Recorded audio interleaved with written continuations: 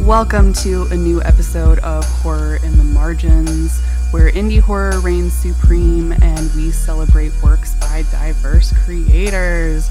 As always, I am here with my co-host, Nikki. Say hi, Nikki. What's up, Pat people? Hey. And today we have a very special guest with a book that Nikki and I read and absolutely loved, and we cannot wait to get into this. And I will throw it out there too that the main character has a name that I'm rather fond of as well. So today we are talking about the book Kill for Love by Laura Picklesimer. And here's a little bit about the book. The boys on the row are only after one thing, but Tiffany is on the hunt for something more. As a fifth-year sorority sister at a major university in Los Angeles, Tiffany is juggling a busy schedule of commitments that includes shopping, fitness, self-care, and socials. She is one of the most beautiful and popular young women on Greek Row. She's also one of the cleverest, though no one really cares about that. And yet, she chooses to strategically fail in order to avoid the real world. As her final year of college begins, Tiffany finds herself haunted by nightmares of fire and destruction, a post-grad life with nothing to offer her, and increasingly sadistic impulses. After a frat party hookup devolves into a bloody, fatal affair, Tiffany realizes something within her has finally awoken, the insatiable desire to kill.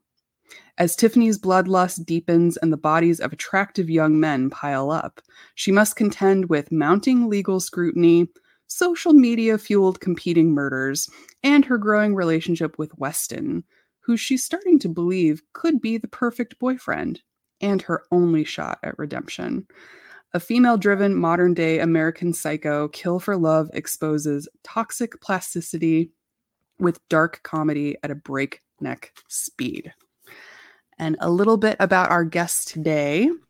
Laura Picklesimer's fiction has appeared or is forthcoming in the Kenyon Review, the Arkansas International, the Santa Ana River Review, and Goldman Review, among other publications. She was the grand prize winner of Inizagam Journal's 2018 fiction contest, judged by author Rachel Kong, and was a finalist for the Speculative Literature Foundation Diverse Worlds Grant. Kill for Love is Laura's debut novel, which I can't believe, Laura, on a side note. Incredible. Same. The book was the winner of the Launchpad Prose Competition 2021 Top Book Prize and the Book Pipeline 2020 Grand Prize for Best Thriller Mystery. Laura, we are so incredibly excited to have you on the podcast. Thank you so much. Hello. Thank you for having me. We're just, okay. Nikki, first impressions, spoiler-free first impressions of this book.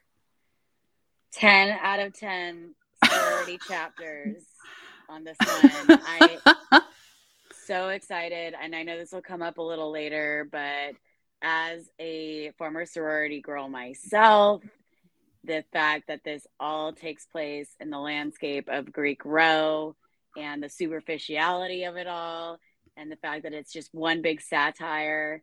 I loved every minute of it. It was so fun. It was, you never knew it was around the corner, twists and turns. And it just, I loved it. I can't believe this is your debut novel. You're clearly, you're so gifted. And so it is such a treat to see that this is where you're starting. And I'm so excited to read what you have coming up next and after that and after that. Thank you. There's no greater compliment than hearing from a sorority member that they enjoyed the book and that it worked and was authentic. Not without the murder, though, right? It was true to form. I mean, there are certain things that we won't reveal on the podcast, right, Nikki? Certain things. Yeah, certain things, you know. But I will say I was part of Sigma Kappa. I guess I could say that is a national chapter. So, so there is that, and it's a smaller one too. So I appreciate that you tied in some actual real chapters out Mm-hmm. there. And I'd love to hear how women who belonged to one of those chapters feel about being included. But I would hold it in very high praise myself. So just my feeling on it. Thank you. Yeah, absolutely. Okay, pod people, y'all know the deal. We go deep in a lot of these interviews. So I'm just going to say right up front that we are going to spoil the hell out of Kill for Love. So please go and read the book. Come back for a really rich discussion because we are going to get into some spoilers as we talk through this book because, oh man, there's so much, especially even at the end of this book, that I am so excited to talk about. But before we get there, let's take it back a little bit and talk about how this book came to be. Laura, in the acknowledgments for this book, we learned that you wrote the first draft during your MFA program at Cal State Long Beach. And I love the idea that you created this during your MFA program because I drew a little bit of a line to one of my other favorite novels, very strange and also very much centered on, kind of like the collegiate experience, which is Mona Awad's Bunny, which is incredible. And that was also the product of her graduate writing program. So a question for you is, what is it about that environment that inspires you to dive into the darker experiences of academia? And where did the first kernel of inspiration for this particular story about Tiffany come from? Well, first off, I love Bunny and I love Mona Awad. So good. One of my favorite authors. And I don't know if you've read Rouge, but just also phenomenal. I haven't yet, but it is on like my immediate to read list. And I know like nothing about it. I have been avoiding everything because I just want to go in knowing absolutely nothing. It's so good. It's bonkers just like Bunny. That's all I'll say, but it's so good. I would expect nothing less.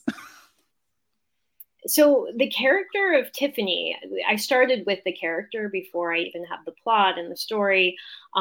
She actually came about before I enrolled in my MFA program. I was taking writing workshops. I graduated with my bachelor's, and I was taking workshops around LA, and I was actually given an exercise to write in the voice of a memorable literary character. And so I had recently finished American Psycho for the first time. Perfect. And I thought about what the voice of Patrick Bateman might sound like if it was channeled through a young woman living in LA. And so as I developed the character, I named her Tiffany. I figured out that she lived in a sorority. And so I developed what was like a one-page character sketch into a short story. It actually goes into the first murder. So it's like the first couple chapters of what's now the book. And then I realized there's just so much more to uncover. And so that was when I realized I had a novel. This is my debut novel. Not every debut novelist's debut is their first book, but this was my first book that I'd ever written. So once I realized that I had a book in me, I knew I was ready to start an MFA. I had earned an English degree and concentrated in creative writing at UCLA. But I hadn't applied for an MFA because I didn't have a book in me, whether it was a collection or a novel. And so, like I said, once I had Tiffany and realized I had to write her story, then I applied for an MFA. So I went to Cal State Long Beach. And yeah, that's where I wrote almost all the book during my MFA program. It was my thesis, and then I kept writing. And so all told, it took about 9 years from that first character sketch to being published. I think that says so much. Like you can really tell. I mean, Tiffany's voice is so strong, and that character, like we really stay so close to her and we learn so much about her that it makes complete sense to me that it started with character, that it didn't start with like an idea and then you fit any of that in. It really starts and ends with her, right? Definitely. Yeah. And that's how I do most of my writing. I'm really character driven. And so I spend a lot of time my characters, developing them and figuring them out. And it's like, I just feel like if I can figure out my character, then the rest just unfolds pretty naturally. Yeah, that really came through to me too. And in fact, one of the first things I thought of while reading was Bret Easton Ellis's American Psycho. I mean, the savvy, really desirable central character, who is unassuming to everyone else, serial killer, but spend 5 minutes in their minds. I mean, they're crazy, but it makes it so exciting because you get to see a side of them that no one else does. See them act out being the typical normal person to everyone around them, and you're sitting there going, how do you not see this? How do you not see your demise sort of on the precipice? And at the same time, though, she's a likable character. She's a relatable character because a lot of the inner dialogue that we follow are, I think, things everyone would like to act out from time to time, right? And that was a central plot point of American Psycho too, was, does he actually act this out or doesn't he? Here you get, the safety of sort of knowing, or I guess the resolution of knowing, yes, these things are actually happening. But at the same time, it's also sort of a weird coming of age story of someone who's also dealing with a lot of inner demons, a really rough childhood. And this is, in a weird way, I guess, her coping mechanism. Definitely. And so it's a really, I think that was, Tiffany, maybe you were alluding to some other inner struggle that you were having with the narrative, but that was sort of mine, was, oh, I can see how, someone with all this unresolved trauma, and given like the right opportunity and the right victim, someone who isn't, like, I don't know, has their own inner turmoil going on, or just like doesn't have a whole lot of value to add, and maybe there's some sexual assault predilections there. It's like, yeah, I don't think we're gonna miss him.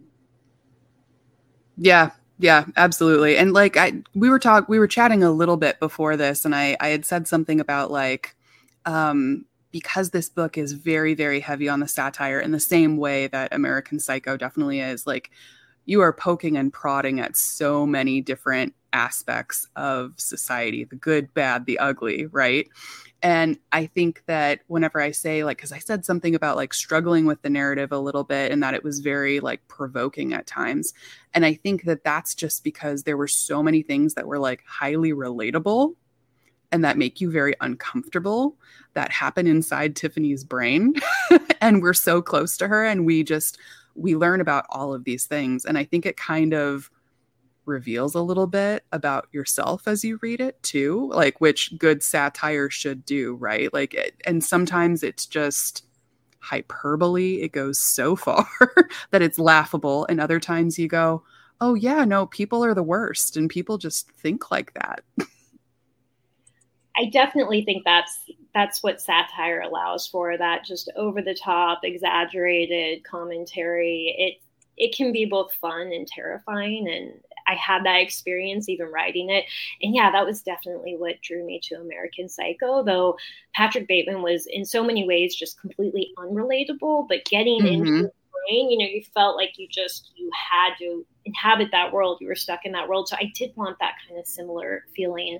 But it is really cool to hear readers relate to Tiffany, even though she is so relentlessly unlikable and privileged and in so many ways. But that's, I think, really the challenge with satire, like striking that balance between just the completely outlandish and having that kind of sharp lens, while also just like giving in and finding ways though to humanize her, because I did try to also humanize aspects of her, like Nikki brought up, the trauma in her history and unfolding and revealing some of that. You can kind of see where she got to this place, even as she's just absolutely monstrous.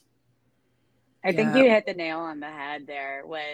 I think so often, especially with characters like Patrick Bateman, that are just pure evil, right? I mean, there's very little, if any, redeeming qualities to them. With Tiffany, there are, which I think adds to the the difficult and challenging feelings you have as a reader for her is obviously it's not right to murder. You know, what's a commandment? But it's a commandment, Nikki. If you follow those things. Oh no. But I mean, in all seriousness, you're right. It does really humanize her, and it maybe even like makes to the readers like it makes her some of her actions like at least explainable, if you know, not like excusable.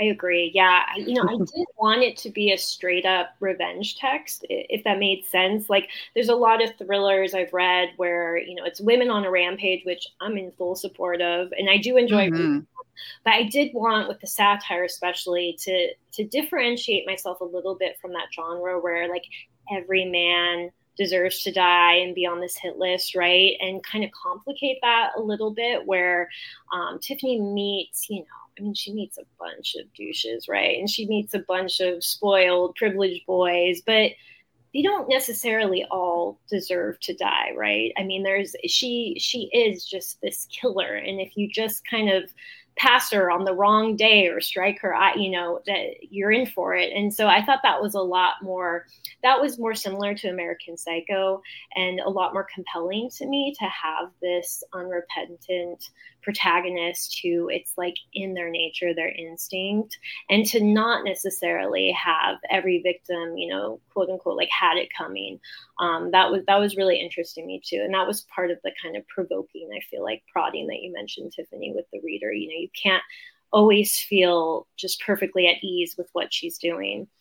Yeah, I completely agree. And I think I love that you kind of subverted that trope a little bit and really made it about her, right? Like, because I feel like sometimes you get kind of your classic thrillers or your revenge narratives where, yes, it's someone who is seeking revenge and taking it out and whatnot, but there's a lot of emphasis on who they are exacting revenge against. And this is really about her. It has way less to do about like the people that she kills and way more to do about how she's feeling and why she's doing it and what she gets out of the experience. And like you said, I think it's great because she's incredibly unpredictable, because she meets so many people through this book and you're like, are they next? I don't know, because you just don't know what's going to set her off and what's going to, transpire on the next page, because it's all about her and her instincts and proclivities, and it has way less to do with her victims, truly. Let's get into some of the major plot points here. So let's get into the story. One thing that really struck me while I was reading the first third of this book was how Tiffany's relationship with food radically transforms as soon as she discovers and starts to lean into her desire for murder. So she goes from, in the very beginning, having an extremely severe eating disorder that's, designed to keep her the trimmest of the trim on campus. And then she goes into kind of eating off-limits food after a kill and satisfying this very almost like primal urge. And then we see it almost transform into, well, I'm eating to fuel my body so that I can be like this kind of athlete and be strong and subdue these men, right? So that I can get my kill on, essentially. Can you talk a little bit more about Tiffany's relationship to food and how that intertwines with murder for her? Definitely. I think just so much of being a woman and a sorority member in Tiffany's world is about deprivation. That was kind of the theme of the opening chapter. She's depriving herself. She's putting on this mask. She's following, kind of societal norms and standards, as you mentioned. She's saying she's satisfied and full when she's anything but. And so I would say deprivation and then hunger are the two kind of driving instincts that fuel the beginning. So that's like the whole opening of the book. And honestly, that was some of the hardest stuff to write, from this lens. It was really difficult to write. And so that's why it was so much fun to get later in the book, right? The facade kind of breaks through over the course of the book. And as you mentioned, it's linked to those murders, right? The first place that she starts to kind of crack is with her hunger and her refusal to follow the diet. So she commits her first murder, and then just immediately that sparks this appetite, right? And so it's an appetite literally for men, but also for food. And she gives in to the hunger that she's been feeling for the whole course of the beginning of the book. And then we learn, though, like, she's completely insatiable, right? So it goes from kind of transfers from just complete deprivation to giving in, and like, you want to support her, but then you realize, I mean, she's just absolutely insatiable. And using her food as fuel, I love how you say that, because that was the part I really liked. I loved when she puts on muscle and she starts to manifest like a real physical power that is kind of complementing how she's feeling. And so those were some of the funnest scenes for me to write. And it was really important for me to have her have that physical transformation, and not just like an interior one, and not just the killing, but also her relationship with food and exercise as well. I love that, because especially like the idea of putting on muscle is almost like that idea of like taking up space too, which is something that like can be very difficult as a woman navigating the world as well, because we're taught to be so like inward and to be small and to fold in on ourselves so much that like you really see Tiffany like expand in so many ways. Because she's just like, oh no, I'm going to put on muscle and I'm actually going to take up space and I'm going to become bigger and going to be able to do these things that I wasn't able to previously. And so there's this just like this idea of taking up space where I loved it. I was just like cheering her on. I was like, get it, girl. I love it. Yeah, I mean, I also was thinking a lot about how, she's doing this for herself. She's finally making choices that are to meet her own needs and not the expectations of those around her. And she changes the way she even thinks about like relationships with men when we finally like do come to a romantic interlude. And I really enjoyed, even though like it was kind of a quick arc to get there to her killing instincts and start that off the bat, it was still like refreshing, I think, to see a woman who's working through like that internal struggle of, I've been pleasing others like my whole life, down to the cube of tofu that I eat. And now I'm gonna like buy myself a warehouse, throw some gym equipment in there, and make myself this like Iron Woman almost. And so you want to cheer her on in that respect. Definitely. Yeah, there's so much with gender norms, right, as she transforms. And it's funny, like, she has different reactions. Like, some of the sorority members are like, something's different about you, or like, wow, they feel that confidence. And then you have figures like Malcolm who, are just completely putting her, like, trying to put her down. Like, oh yeah, you're taking up more space, basically. Oh, you put on some weight. And Tiffany remarks, like, he doesn't notice anything, that this is mostly muscle as well as fat, and that, I could take him down in an instant. And so, it's definitely this rebellion against these standards that were placed on her. And like you said, just like with the murder, she's doing it for herself and no one else. Yeah, this, as we kind of touched on in the beginning, definitely takes us back to our college days. For those who haven't been listening since the beginning, Tip and I met in college. I had actually just rushed a sorority. And so Tip was in a weird way adjacent to my Greek life. And I was an honorary member, although honestly, like, I came over a lot for mac and cheese lunches more than anything else. A few date dashes here and there, honorary member a little bit. Always. Yes, it was nice to have friends outside of Greek life and in it. And some of them remain my closest friends, in addition to Tip. And so obviously there was so much about this that, was on point. The date dashes and like the pseudo structured Greek life of sororities versus fraternities really having carte blanche to misbehave and act out. I always thought that was so strange. Actually, on the same street as my sorority house, there was a fraternity house that I guess I won't say who it is because they might still have this room, but it was right across from campus police, and they had a soundproof party room, which Of I course can they did. Of course they only did. imagine leads to some really scary, potentially scary Oh, scenarios for yeah. women. I hope that it's never been misused in that way. But going over to and thinking that was like really cool, and like, oh, we can never drink in my house, and also just like the incredible expectations that are placed on women in sororities versus men. Men were like always expected just to be drunk all the time, loud all night. Women had to adhere to a curfew. We had a house mom that kept us in line over, and although it was kind of just a mere formality, weren't allowed to have boys over upstairs, definitely not, and so of course this all made me wonder. I know that you obviously got your MFA and went to school in California for your undergrad, but did you ever spend time on Greek Row, Greek life? How did you manage to get this so accurate? So I did not join a sorority, but I liked what you said about being an honorary Greek member. I was definitely one of those honorary members. Nice.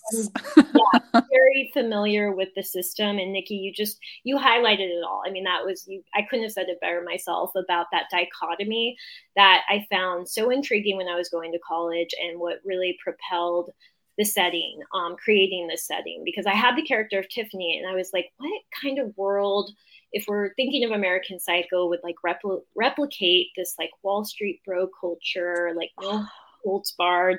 And so I thought of the fraternity system, but then in doing that, also it brings up sororities and all the things you mentioned. And I mean, there's nowhere on campus life where that dichotomy and those gender roles are so delineated. And it's remarkable to me how decades, hundreds of years later, I mean, they're still implemented, and so much has changed, especially across campuses, and grown more progressive. And still, the Greek system has that system where, so there's still sorority moms and curfews and rules, whereas the fraternities, there's this freedom that, like, I'm totally going to admit I was drawn to when I started as an undergrad, just the freedom to be absolutely disgusting with something.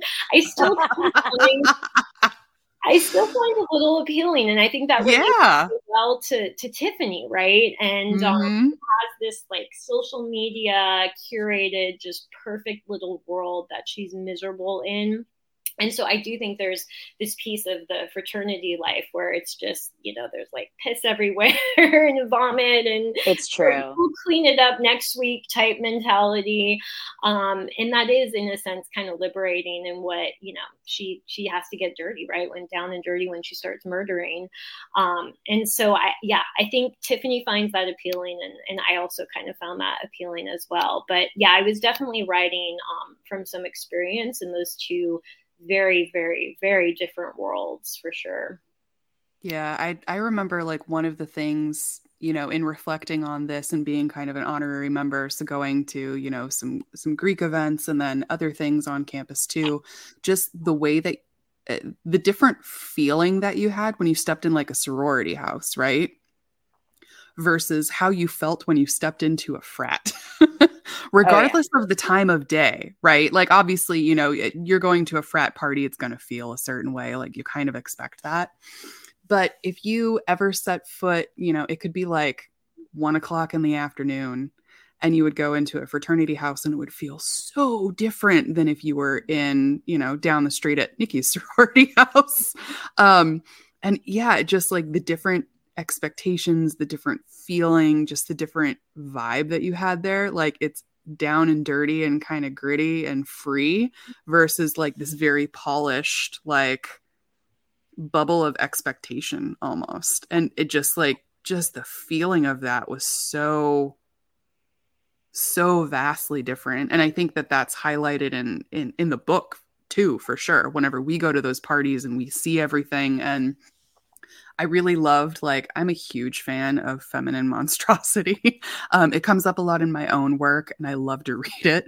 And that's why I loved this Tiffany as well, because we do see her just like starting to get like down and dirty and subverting those expectations. And, you know, it's almost like Tiffany starts becoming a bit of a frat guy too, in a way. Like, Yeah. and you're kind of like, you go with that freedom, girl. Like, yeah, absolutely. You get a little dirty.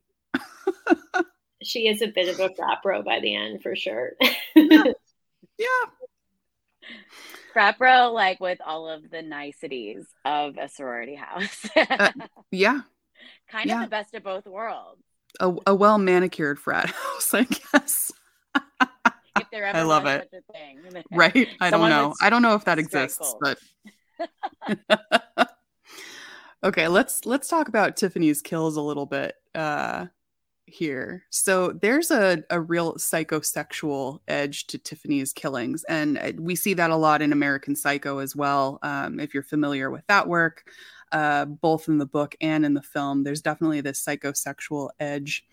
And the same is true for Tiffany. And in the beginning, you know, when she first starts killing, if she isn't attracted to the men that she kills, she finds a really hard time doing it. Like, she almost gets performance anxiety. She's like, am I going to get anything out of this? I'm not sure, unless I'm actually like attracted to this like hard body, which is a throwback to American Psycho. That phrase specifically. Yes. But it's almost like she finds like this power and pleasure in destroying something beautiful.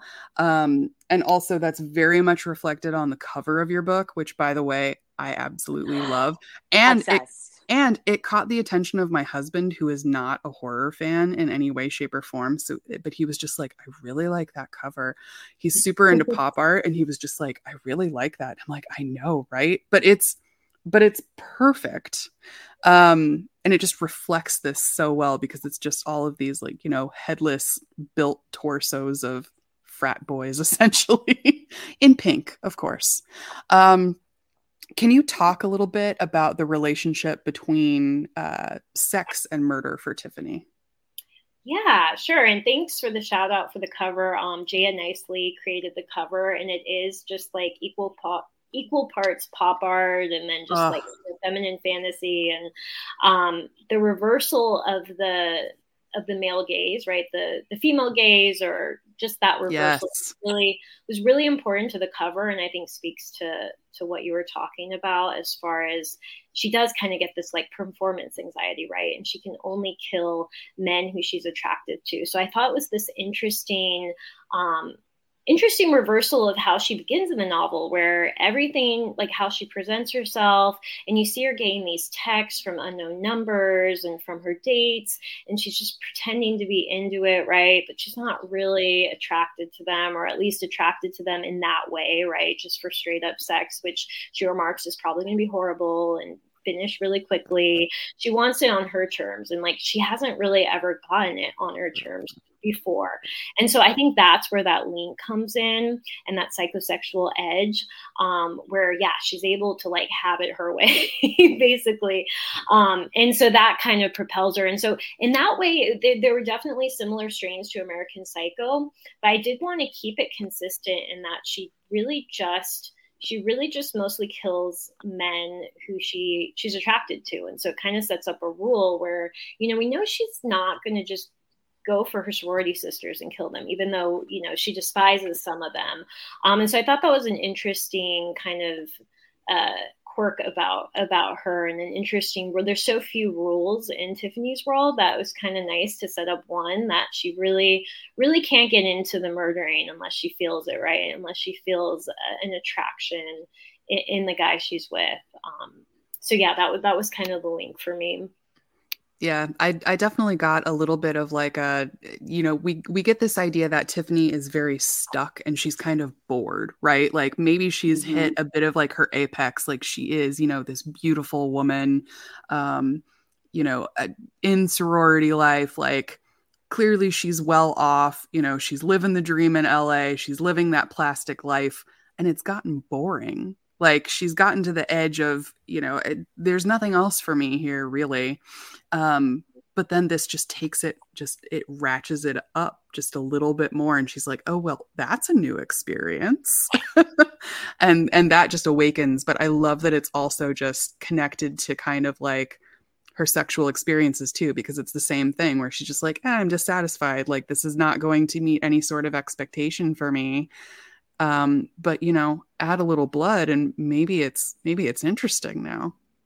Yeah, she's definitely having an awakening. I like that word. And where we see her at the very beginning of the book, yeah, she's completely bored, unfulfilled. In her words, she says she thinks she might be having an existential crisis. So there is kind of this sexual awakening, a sexual awakening that takes the form of like pure murder. Mm-hmm. But over time, she does somewhat like almost accept that she is more than just this like beautiful facade. And she wants more for herself, not just the killing, but she wants it all. Like she wants kind of the Prince Charming in a way, right? And it almost seems like up until this point, treading on a thread that we've been sort of touching this whole time. She is, you know, role reversal, coming into her own, coming of age in a way that of her emotional maturity. And so she starts off really like wanting sex for validation. She moves into now, you know, kind of associating dominance over good looking guys. And it's almost like she's now starting to fall somewhere in the middle and wrestling with what that looks like. And so that ends up being, at least initially, Weston. And it's this beautiful man. It's like he kind of almost reminded me of the Christian Grey type.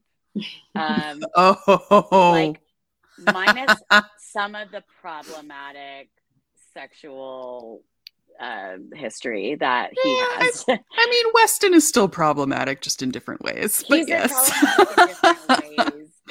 But at least, you know, initially we have them.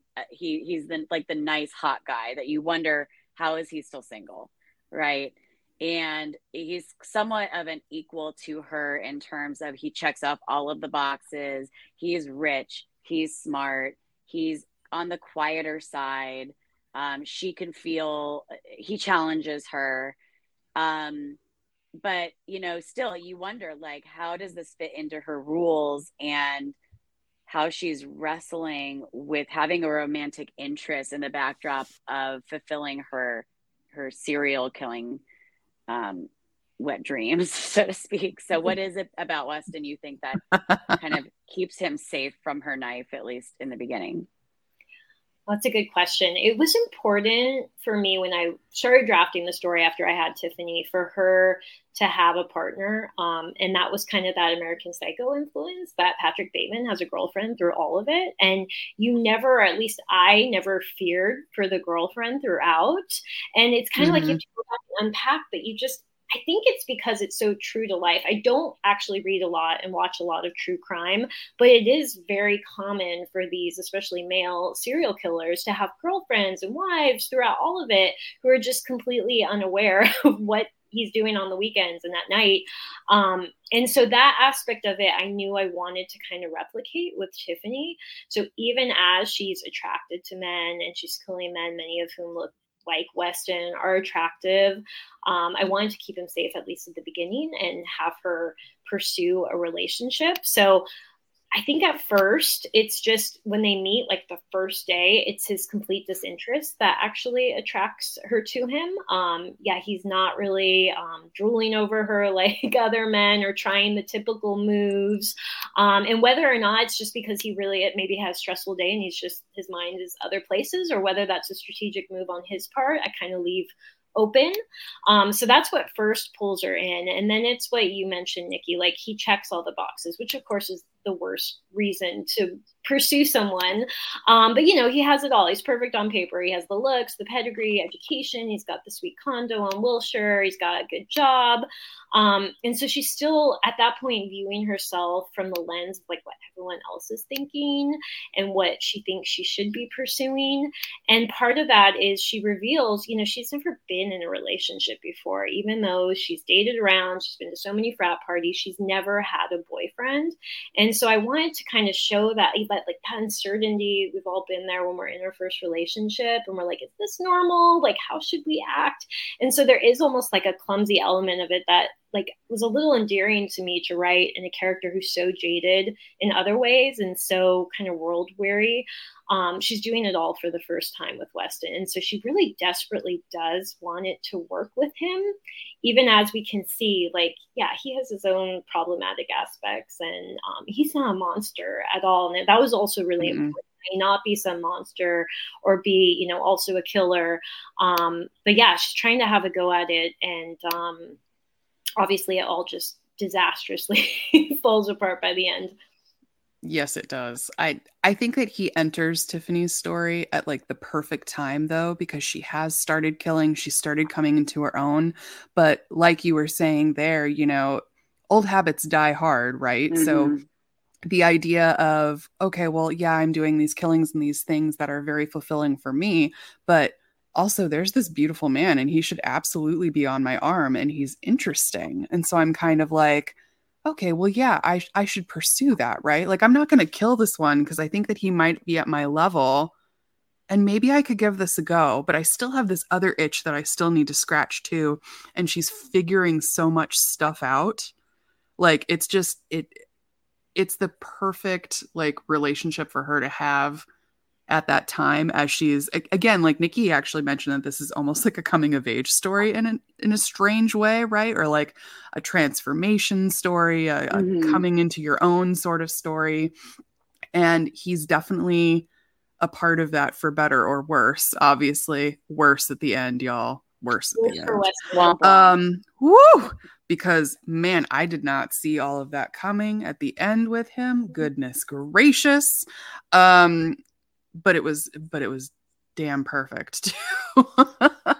But yeah, he's great, but it also keeps like the narrative on its toes too, because she's battling with this other thing that she's doesn't really know a whole lot about. So she's, you know, wielding a knife and really good at that, but kind of shit at relationships. That's kind of fun to watch.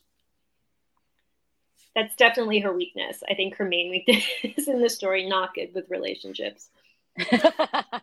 Really, any kind of relationship. I like the whole time you mentioned how like unlikable she was, and what was also very accurate and on point about living in a sorority is, you know, you I guess has some sort of a kinship with your class, but there's, you know, 3 other classes that are involved at any one time in a sorority. Usually you're not like a 5th year senior in the Greek life anymore. This Tiffany is, which I think is also makes her somewhat of like a god, you know, like a literal Greek god, in a way of like this person who has so much clout and so much experience and also seniority that she can kind of behave any way she fucking wants because she's earned it.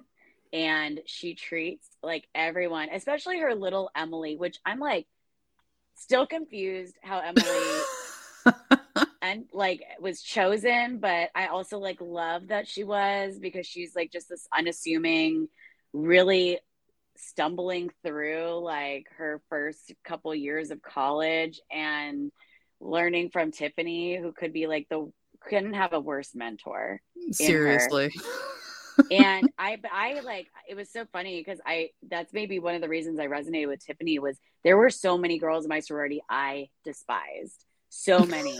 Like, and I mean, I'm sure I would confide in Tiffany about this too, but like girls I had to take home from a date dash because I was in leadership and I had, you know, responsibility, and I had to leave my like hottest date ever at the date dash. And just like, but these things that you wrestle with, it's almost like too much responsibility for young women in this setup that are really, you're right, supposed to have freedoms and supposed to be exploring who they really are. You can't really do that in a sorority setting.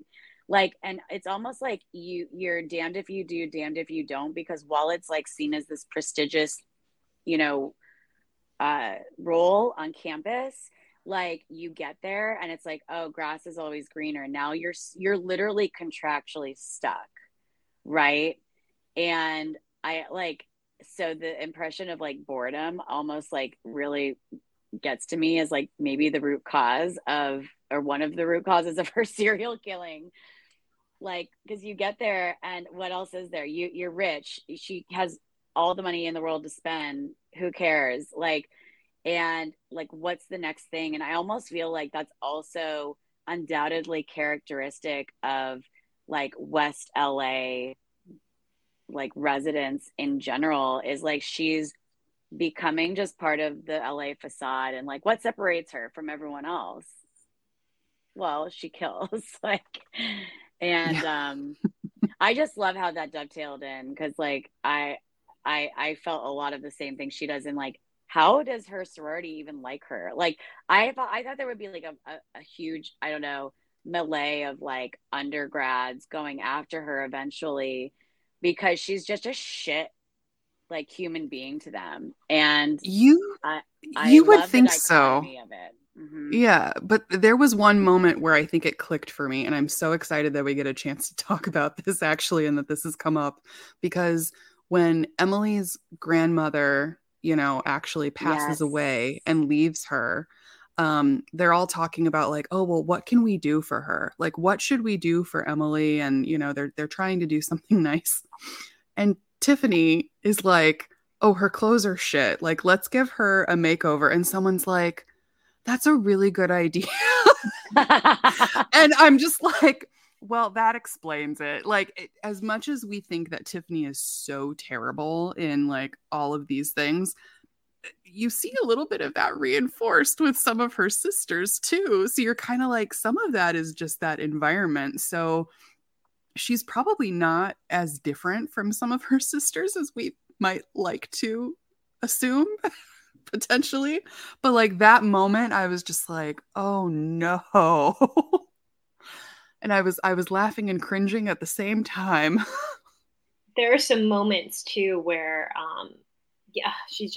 Tiffany is just acting so abysmally awful, and then it's like, oh, I'm gonna have to, you know, get them a Sephora collection or so, you know, so she's kind of way out of it. And then we see in the next scene, she's given, you know, Amy or whoever, on one of her sorority sisters, like $500 worth of makeup, and sure enough, Amy's like satisfied. Okay, I'll forgive you. So yeah, it is commentary both on Tiffany as well as some of the people she surrounds herself with. Totally. And I think that's like what it gets back to, the, you know, objectivity, the superficiality of Greek life, of I think college life just in general, and like not having that emotional, the EQ, to know that like life, the reality of life is different than what you might see in like the microcosm of a sorority, right? Or any social group maybe that you find in college. But I think you're completely right. It goes right back to the clout that she has earned as a fifth year. And, you know, put her in an office setting, which of course we know she would never be in, but let's just, for the sake of argument, put her in any other really like setting of a life stage, and it's like she just wouldn't thrive. And at the same time though, it's like I can't really see her as a housewife, you know. I can't see her in the Kris Jenner position either. So, and I wondered, like, what as a thought experiment, Laura, like, what do you think she would be doing, like, as a career woman? where would she fit? Like, where the heck would she wind up? Well, that's an interesting question, because I have been approached about sequels, and I've been outlining something. And let's just say if I started writing something, I would want to accelerate the time and jump forward a bit and basically answer that very question. Like, where could she be, and what what type of chaos would be ensuing if she was somewhere in her 30s? Like, where could she actually fit in? Oh my I gosh, think I that's love part of the that. problem. I mean, she's still having this issue. This is the issue at the very beginning of the novel. She doesn't really fit in anywhere. And she needs, I totally agree with you, Nikki, too. I think we'd have fewer serial killers if we had more like hobbies and jobs for people to do. They are just bored and don't have anything to do all day and night. She needs like some sort of fulfillment, and murder is the closest thing she can find. This is why positive outlets are so important.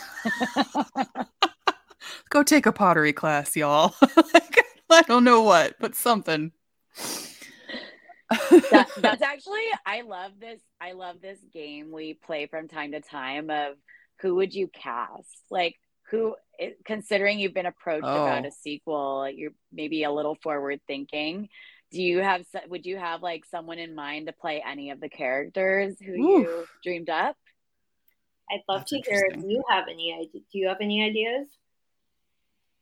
Oh man. Oh, You know I who do. okay, go ahead, Tip. No, I got to hear yours. What are they? Is it I'm spacing on her name, so I'm making sure that it's the right person.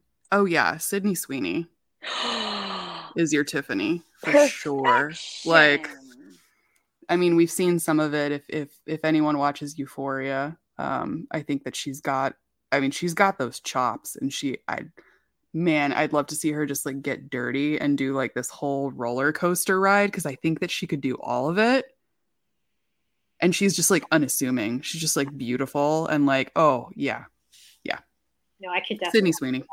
I could see that a lot. People have told me Jacob Elordi for Weston, which I can also Oh, see. yep. Duh. I mean, which After they Salt start That could Lake, totally together. work. definitely. Woo! Right. He looks Yes. good in a suit, like 100%.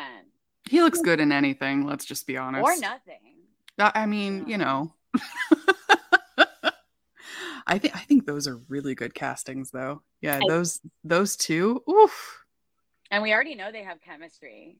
So Oh, right. Yeah. This is I'd true. love to see them reappear together in something else. Oh my gosh, that would be wild. Oh, oh, I love it. Okay, well, we're dreaming. We're dreaming. We're bringing this into fruition. Manifesting Uh, I want 100%.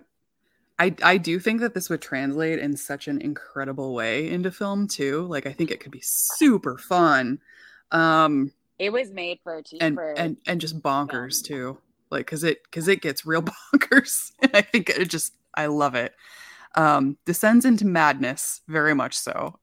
Which actually leads me nicely into next question that I have for you. Um there's a bit of a secondary plot line in the novel that I found really fascinating, and I had no idea where it was going or what it was actually going to do when it was first introduced in the beginning. Around the same time that Tiffany starts killing, there's another string of murders close to campus, which leads us to believe perhaps there's another killer on the loose. But then as the book progresses, it turns into just this overwhelming presence of like random looming violence. It seems like there's always something else happening, which is good because it's a foil for Tiffany. Like it kind of distracts from what she's doing, right? She's like, oh well, I wasn't involved in that one. Like, okay, their attention is diverted over here. Cool, like I'm in the clear. But there's Yeah. just like this mounting violence that happens throughout the book. Um, and then toward the end, it really gets into almost this like steep decline of like civilization and humanity. Again, it gets really kind of bonkers and actually very apocalyptic toward the end with, you know, California wildfires and there's evacuations, which I know is just a part of life for sure here in California. But at the same time, like it's that destruction that Tiffany was dreaming about in the beginning. And it has this real edge to, well, is the world just like burning and coming down around her while she's also, you know, like discovering this about herself? Um, and was that, so I have to ask, was that always kind of like this through line and theme of the book? Or is that something that you discovered and developed in the process of writing Kill for Love? I always envision that ending from the very beginning. For me, I start with character, but before I can really commit to a longer piece of fiction, I have to know how it ends.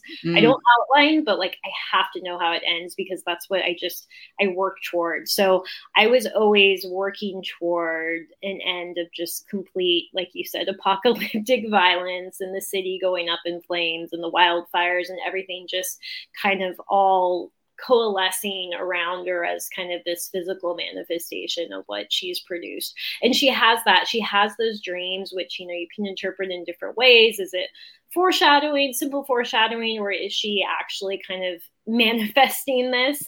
And for me, that was kind of where the commentary comes in. Like, it is people like Tiffany that cause this destruction and wreak, you know, all this havoc. And so it's satire. So it's this over the top manifestation of just all the ways that people like her are kind of messing things up in the city. So yeah, that was really interesting. There's a moment where everything starts really accelerating, as you mentioned, Tiffany, and that's when there start to be shootings, and also when the campus closes. And I wanted that to be a signal point. Like, once the campus closes, we no longer have that regimented system. We no longer have rules, and it's just like no holds barred. Like, anything can happen the moment that the campus shuts down, and everyone's leaving. And Tiffany makes that decision. Like, I'm going to stay. I belong here. Like, I'm going to embrace this chaos. And so, yeah, that's a really pivotal point in the book, and something I was writing toward the entire time. I love it. It's like she finally gets like that taste of freedom, but it's while everything is like burning around her. Oh man, I love that journey for her. Well, and I think that, like, you know, it's timely in a way because we just had like 100-year storm on Monday, like at least in San Diego, we did.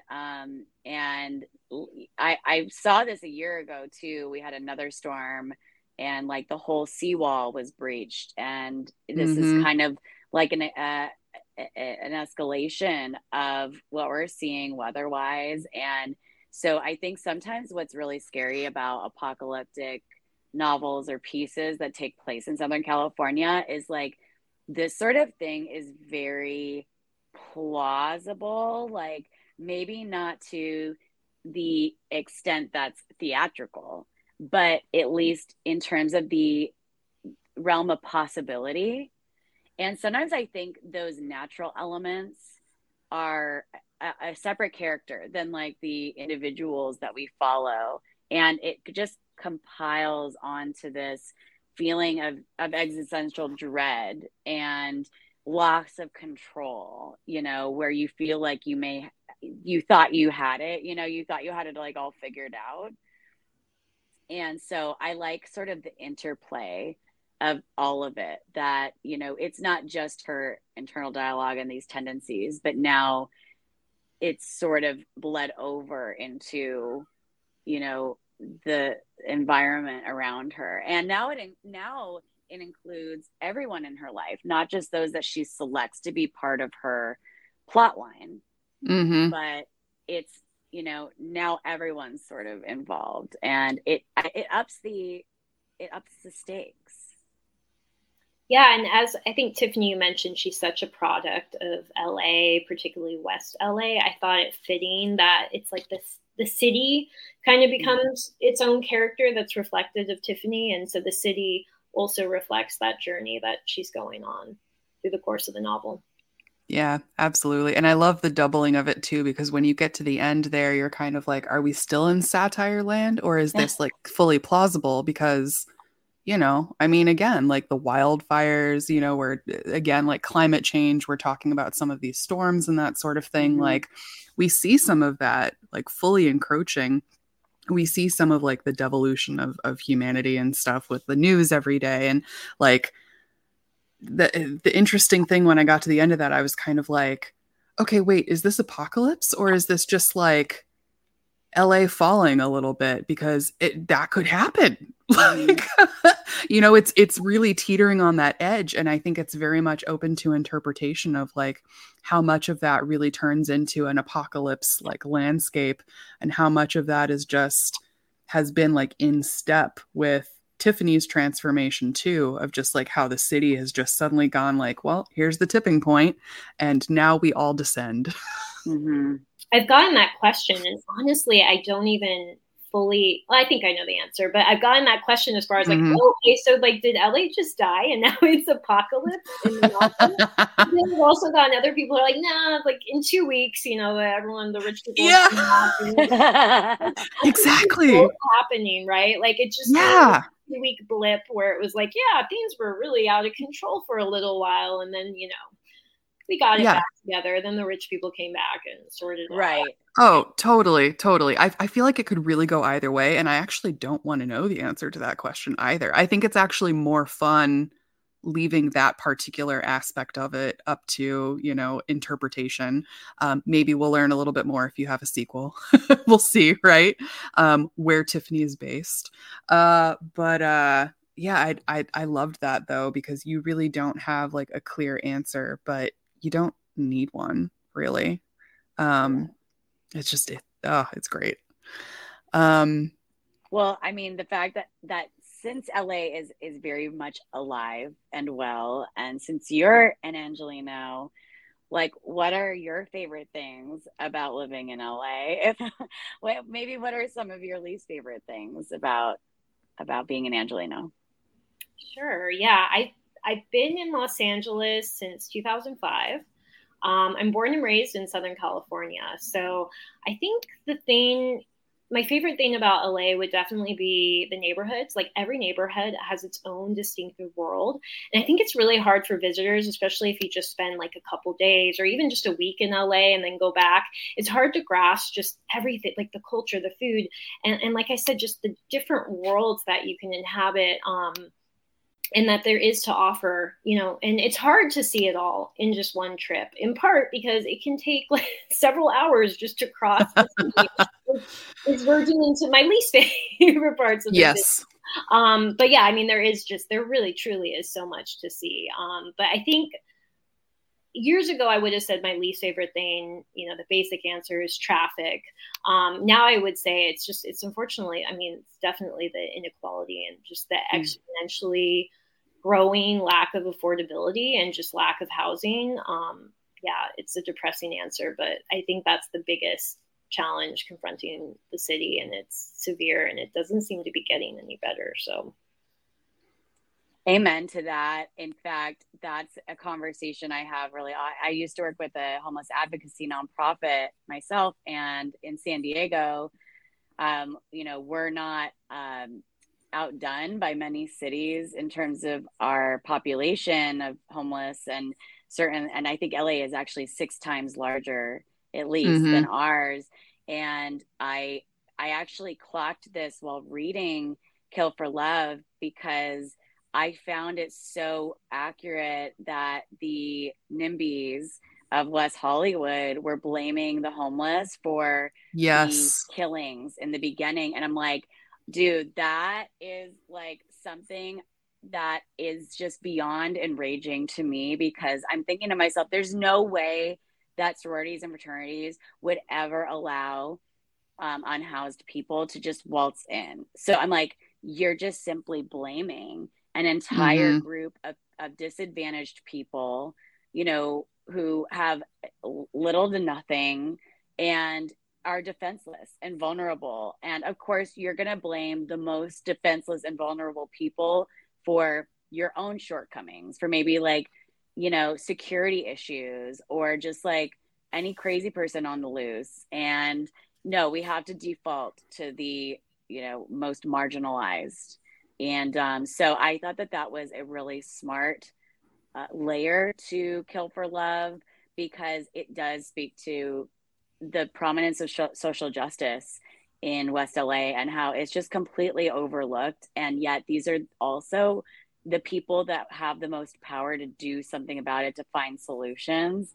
And they're the ones just honestly causing all of the problems. And it was a great way, I think, of examining a very, very complicated issue.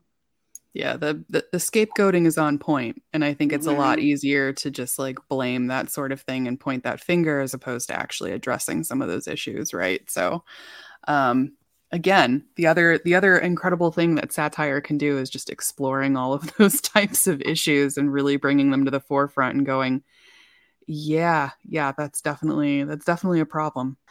Okay, one final comment from me before we get into your reading. And I mentioned this a little bit earlier, but I really, really love the transformation that Tiffany goes on throughout this book, like both physically, mentally, emotionally. Like she just completely changes from this image obsessed LA 20 something to something really monstrous and wounded and powerful. And in those final moments, she actually very much reminds me of a final girl, but a final girl who will fuck you up in a really bad way. um and as a huge fan of like the unlikable female character and feminine monstrosity, I was like clapping at the end. I was like, oh, you went there. I love it so much. Like it's so gritty and dirty and gross and wonderful. So thank you for that. Delicious. Thank you. Yeah, Yes. she is sort of like a final girl, which is, it's funny you Mm-hmm. bring that up because there are so many. It's a whole genre, horror movies set in sorority houses. But what's Yes. always Mm-hmm. a murderer on the loose, killing all the sorority members. So she's like a final girl of her own making, right? She doesn't have anyone murdering her. She's the murderer. So I like that comparison. Oh, I love that so much. Okay, pod people, it's time for a treat. We have talked a whole lot about this absolutely fantastic novel, and Laura has agreed to give us a little bit of a reading. So take it away, Laura, whenever you are ready. Okay, this is the second chapter of the book. So I will not give any other information. I'll just start. On Tuesday, I missed a morning fitness class at Elite Elegance, a Beverly Hills workout studio that combined belly dancing, yoga, and trapeze work performed with an aerial hammock. Instead, I had to settle for a standard Spinlati session all the way over on Fairfax, the type of simplified, modifications heavy class that attracted still tubby new moms in the over 40 set. Out shopping, the new outfit I wanted for the black and white party on Thursday failed to materialize, and I returned to my Mercedes with just a pair of Louboutin heels and a Prada clutch. I felt dejected driving back into Westwood with only a couple accessories. I need you to record me, I told Emily when I returned to my room. Maybe playing back my figure, watching the likes stack up would brighten my difficult day. Make it look spontaneous, I instructed her as I pivoted and blew a kiss. Emily's appreciative gaze would help soothe my nerves. The assurances mothers gave their daughters that those blondes in the magazines had been photoshopped into impossible sizes, or that Barbies couldn't anatomically exist because women couldn't support that hip to waist ratio, those were lies. I could prove it. I paired the Louboutins with a white strapless cocktail dress embellished in black. It was a month old, but I hadn't worn it in public yet. I hoped that Emily's hungry gaze over my curves would be enough to boost my spirits, get me excited for another weekend of the typical drinking and sledding. You look amazing, Emily said, handing back my iPhone. I'd post the video across 3 platforms and get at least a few thousand views in the next half hour. I grabbed the white clutch and held it against my outfit. I'm going to wear this combination to the party. What do you think? That'll be perfect. Who are you going with? Emily asked. Tristan. Tiffany and Tristan. That's cute. Sure, I said. Other than being about 95% certain I had slept with him once during freshman orientation, I didn't know much about the dude. I didn't bother asking Emily about her date. She wouldn't be going. The prude didn't even drink. I'd picked up a bakery item on my way home, a donut-type pastry with an explosion of confetti and pastel frosting. I untied the twine around the box and slid it open, careful not to disrupt the decorative collage inside. After I'd taken it to the spot in the hall with the best natural light, I shot a dozen photos from different angles and then smashed the thing in the trash. I went to the kitchen and grilled up some soy blocks, cutting them into tiny fourths and counting to 10 between each bite. I looked at my watch. It was only 4 p.m. In the common room, Mandy and Amy were sorting through a pile of fashion and style magazines. The sorority had a mail subscription to all major publications that had never been canceled over the decades. I usually joined them at the beginning of each month. We like to pour through the magazines and rip out advertisements for must have products or fashion items, stopping occasionally if an intriguing title like 25 Naughty Uses for a Q-Tip caught our eye. We'd wait until we accumulated a fair number of ads and then order everything on our iPhones, sending a customized tally of our transactions to one another. Amy looked up from her Cosmo. Did you know that 57% of 5,000 men polled would rather undergo brain surgery than admit to anal penetration during foreplay? Not Dan, said Mandy. He loves it. I grabbed an issue of Allure and flipped through it. I had at least 10 products from every major designer listed in the thing. I felt a sudden weightlessness, like when you're slipping off to sleep, only to be jolted awake by the certainty that you're free falling, that nothing around you is real. I realized that I'd be sitting on the couch again next month when the winter issues were mailed, and I'd have every single item in those magazines too. And I'd still have time left over because a 2-hour workout and a 4-store shopping spree weren't enough to fill up an entire day. My hunger was back, and I wouldn't eat again for hours. My phone vibrated, a text from an unknown number, this time a 323 area code. I opened it and a curved cock filled the frame of my screen. I threw my phone down and felt for my throat, finding the pearl drop necklace I'd worn every day since I was 17. My life coach called it my force center and encouraged me to touch it and count backward with slow, steady breaths anytime I felt alone or anxious. I usually didn't need to be calmed. I liked being alone, and I was rarely anxious. I felt numb most days, unsurprised, bored. Today, though, was different. I resisted the urge to put the necklace in my mouth and feel the smooth pearl against my tongue. When I returned to my room, Emily was eating from a tray of celery and carrots. She smiled and held it out, proud of herself. Nice try, I told her, but that ranch dressing contains more saturated fat than a cheeseburger. I grabbed a pile of celery sticks and fell back on my bed. I began snapping them in two. Have you ever had an existential crisis? I asked her. Would all of middle school count? No, being awkward and unpopular isn't what I'm talking about. Do you ever feel like you're not acting like your true self? No. I mean, is there more you wish you were doing than just living at the sorority house? I asked. Of course. I've always wanted to visit Cambodia, and I dream all the time about finishing med school, maybe starting my own clinic. What would happen when I was forced to finally graduate? I'd live alone, that was for sure, no more roommates. As relieved as I would be to no longer sync my menstrual cycles with a dozen other girls, I wondered what I'd do with my time every day. People got jobs, I supposed, but wage earning wasn't exactly my vibe. Seriously, that's it, I said. Well, what do you want? Emily asked. I didn't have an answer. The soy blocks had failed to fill me, and I was already feeling the familiar pangs of hunger again. I scrolled through my phone, past the hearts and likes and confirmation emails from the day's purchases. I looked through my photo library of sunsets and tiki drinks, uneaten buffet feast, hollowed stomachs, that perfect triangle of emptiness between my inner thighs and the sky. I stroked the soft leather of the Prada purse I had bought that day and thought about the carcass it had been peeled from. I want everything. Such a good introduction to Tiffany in the beginning. And it has so much resonance hearing it again now after we've talked about all of these themes with like hunger and the carcass of the bag. Like, oh man, those are I love it. And I also realized during this that we didn't talk about her necklace at all, or her dad, or her all the goodies that she keeps. But we will leave those for our pod people to discover with this book. There's so much. Yeah. Yes. Little trinkets for you all to discover. That's why these are so much fun, because we know we're not going to cover absolutely anything, but we hope that it is just enough for our listeners to go snag a copy of Kill for Love wherever you can find it online. Yeah, absolutely. And I mean, we're right before February and right before, Valentine's time. So, Kill for Love is kind of a great read for that time. Maybe a gift for that someone special in your life.